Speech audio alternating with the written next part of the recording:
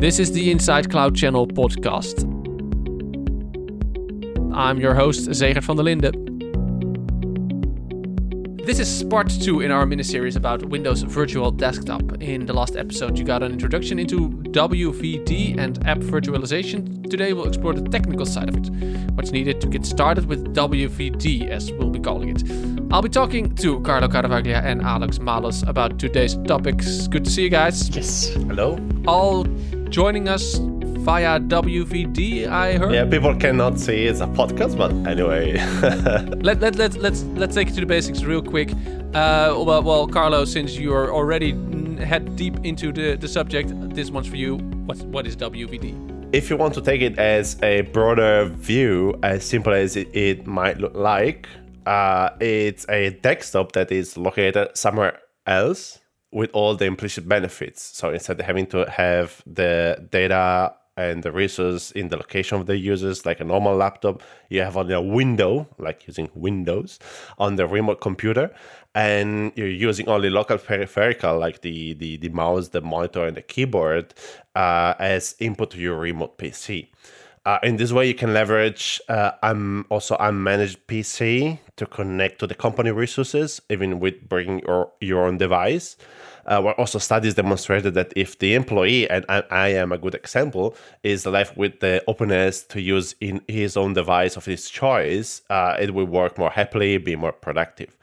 Maybe I shouldn't say this, but actually my company laptop is like 8 months or more in the locket, and I'm using my personal machine.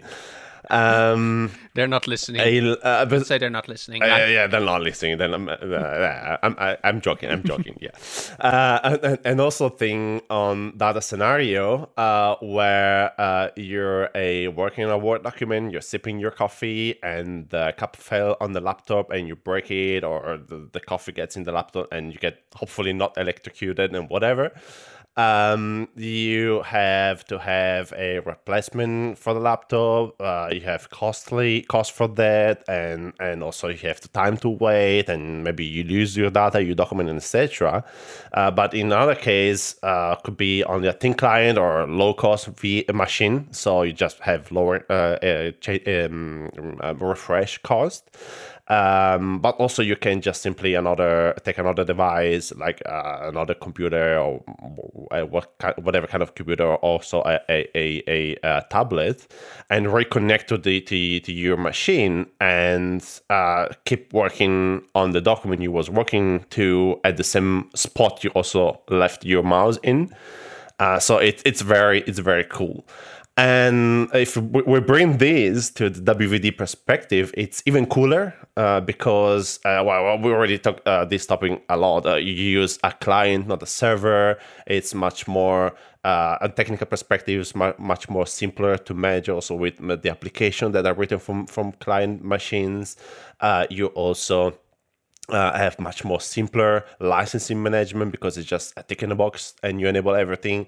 And also on a backend management is much more simple because you just don't manage it. Microsoft does for yourself, and all the hustle of managing a remote desktop infrastructure, which if you want to, you have to, because until today you had to, is actually manage everything by Microsoft. So you can really focusing on what is your real core business and IP and other value to bring to your customers. So, Alex, today is about the technical side. So maybe you can walk us through the first steps. So what do I need to set up Windows Virtual Desktop? Well, you only need the cloud. Here we are again, the magical cloud. Well, Windows Virtual Desktop is something really cool and new that has been in general availability for not even a year now. So it's a solution that works only in the Microsoft cloud, but at the end of the day, it's not that new when it comes to the underlying components. So it's an evolution of remote desktop services, so terminal services at the beginning back in 98 or 96. And then it kept on evolving from there into the getting the remote desktop services name, that is a solution that still exists now, and you can have it deployed in the both on on-prem environment and in the cloud, the RDS, I mean. And that is it's a lot of components that you need to put in place. So it relies on the same underlying infrastructure, but instead of you managing the WVD environment, it is Microsoft taking care of it in an automated manner, so a managed service, a PaaS service. So what you need is an Azure subscription, some permissions, of course. So you need permissions on that subscription, and then permission to write on that Azure tenant. So a global admin role on the tenant, an owner role on the subscription. And next to that, you can just start deploying the WVD environment. Of course, currently, the session hosts of the Windows Virtual Desktop are still virtual machines which need to be joined to a domain. So you either have a domain controller, on-prem, to which you connect via VPN, or you deploy a domain controller in a VM in Azure in order for you to join the session host to the domain, or what we prefer the most, use another PaaS service, the Azure Active Directory domain services, and spin that up, and then you do it once and then it just works. You don't have to worry about the management of it, the patching and everything. And then you'll be able to join your session hosts to that machine. Next to it, so you need these in order to deploy the environment. That will, of course, incur some costs. So the WVD particularly is for free. You don't have to pay for it, the underlying infrastructure. But then you have other components which you will be paying for, like the ADDS in this scenario, some storage, some egress traffic and whatnot. But for the deployment of it, this is what you need. And later on, we'll touch upon the rest of the components that are needed. Yeah, let's talk about those components. One of those things is an Azure Active Directory. Am I right? Yes, that is the Azure tenant. That's the tenant. Okay, so that's because those were two of the words I came up with while doing research. Carlo, I'm going to give this one back to you. The Azure tenant. What is it? What does it do?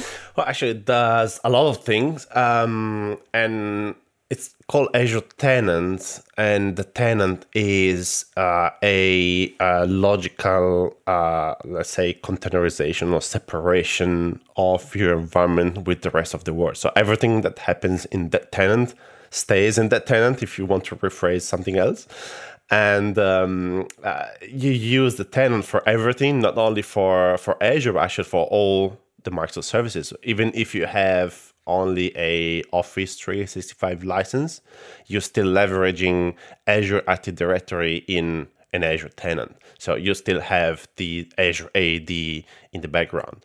And basically, within that tenant, the baseline, for example, like I said, if you have Office 365, you use that one for authenticate the users. So you have your users in there, you identify your users, you give the right permissions to users, so you can decide basically what to do to allow or deny some specific operations to that users. So at the end, the Azure Active Directory is like conceptually an on-premise AD where you have your account, your users, that you can then identify and apply things. The same things apply in the cloud, but again, you have a PaaS service. So you just have the Azure Active Directory service where you only manage the users and you don't care about the rest of the backend infrastructure. If I hear you saying this, it sounds a bit like it's like a control panel or something. Yes. So let me give an example here. So Azure Active Directory is a lightweight version of an on-premises Active Directory. Just for the technical people to have an idea about that. And the way I prefer to compare it with the world we live in, the physical world we live in. So think of a tenant like you would think of a building block. You have a big building block, but that building block has different floors. You can go to the different floors, and at each separate floor, you have apartments.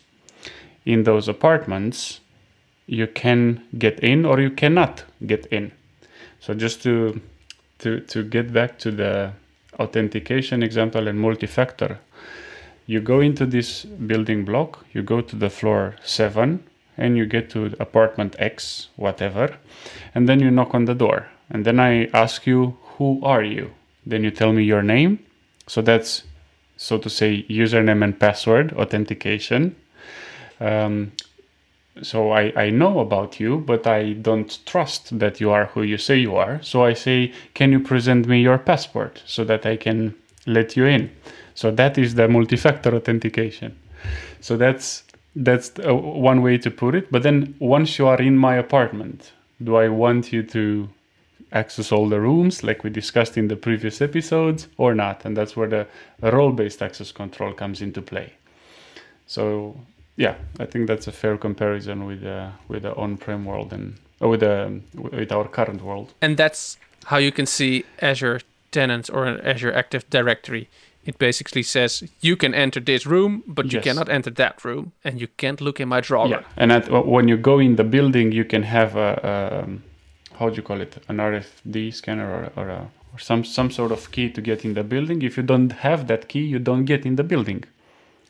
The same way you cannot enter any other building around you, right? You can enter only the one you have the key for. So that would be the different different Azure AD tenants each customers have.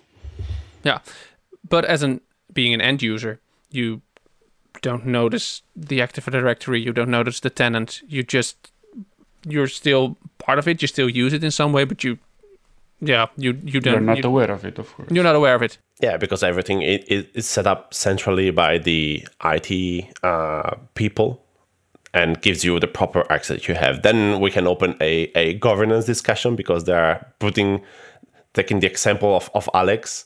All the people get a passepartout for the whole building, but that's another governance. Yeah, maybe for some other episode.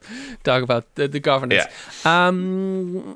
We've also discussed the term virtual machine more times. Previous episodes, the term got mentioned in this episode already. That's something you need to create before you can deploy WVD, Carlo. Did I understand that correctly? Before you use WVD, you had to deploy a lot of things, and VM is one of those because you still need to manage the session host where the users connect. So the Microsoft takes care for all the background, so you don't care anymore about the load balancing, connection broker, gateway, and etc. because everything is managed by Microsoft. So the thing that is left for you as a customer provider, whatever, to manage is the data of the users, and this means also the VMs that connect. So you have the all the VMs of the pool you create that you still have to manage. You can manage with the images, for example. You create some gold images, and then you can create VMs upon them. And of course, the data of the users, because most likely you will have also some services beside WVD, which could be like SharePoint to share all your data, or maybe an Azure file, not only for the user profiles, but also for acting as a classical file server if you don't want to use SharePoint. So you still have some items in around WVD, like all the companies, because you have your application, your data, etc. But all the noisy hustle that till yesterday you had to manage in order to have your service up and running. So you have cost on services, hardware, people, whatever, to make these IPs to work. at this time, not only with WVD, but talking broader with PaaS or SaaS service, with only Office, for example, Office 365 itself, it's a broader SaaS service because many times people see Office 365 as Word, Excel, and PowerPoint. Actually, it's a lot much more. And that much more, which is Microsoft Teams, SharePoint, and Intune, and EMS, and etc., is a service that has all the background managed by Microsoft. So you just focus on your business, what you're doing, what is really important for you, and the rest is the noisy stuff is managed by Microsoft. The noisy stuff is managed by Microsoft. I think that's. But Alex, that sounds almost too simple. If Carlos says there's almost Microsoft does almost all the work, is it really that simple? Yeah, it really is. So when if you compare WVD with RDS, just I won't bother you necessarily with the technicalities, but to deploy an RDS, you need the domain controller, you need a web access, you need the broker, you need a licensing component, you need a gateway, you need a file share, you need to store the user profile. So it's a super complex thing to deploy. All what I've mentioned would need a separate virtual machine, generally speaking, to deploy each one of these roles separately, whereas all of it, or most of it, is taken care of by Microsoft fully. So all the remote desktop services component is something that Microsoft takes care of in an automated manner, so you don't have to worry about the deployment of it, the management of it, the updating, the patching to ensure that it is highly available and that it just works. Microsoft does all that for you. And then you still need to take care of the users, so the domain services component, the user profiles, and the data of the users that resides within the session hosts normally, or is accessed through the session hosts. But that's way less management for you to take care of versus an RDS environment. And usually, if you think that environment is, it was by 2 because you want to put everything in high availability. And recently a colleague told me that 3 is the new 2. So you have 3 VMs for each service. And if you think as such a complex environment, then it happens that you receive the call. There is user X that calls you and says, "There ET, I can connect to my VM." Okay, so you need to go in each service or each gateway, connection broker, load balancer, etc. Check the data the user, try to log in, check the logs and match the logs and try to understand what happened. And it's if there are people that did that, they know it's a bloodbath doing that operation.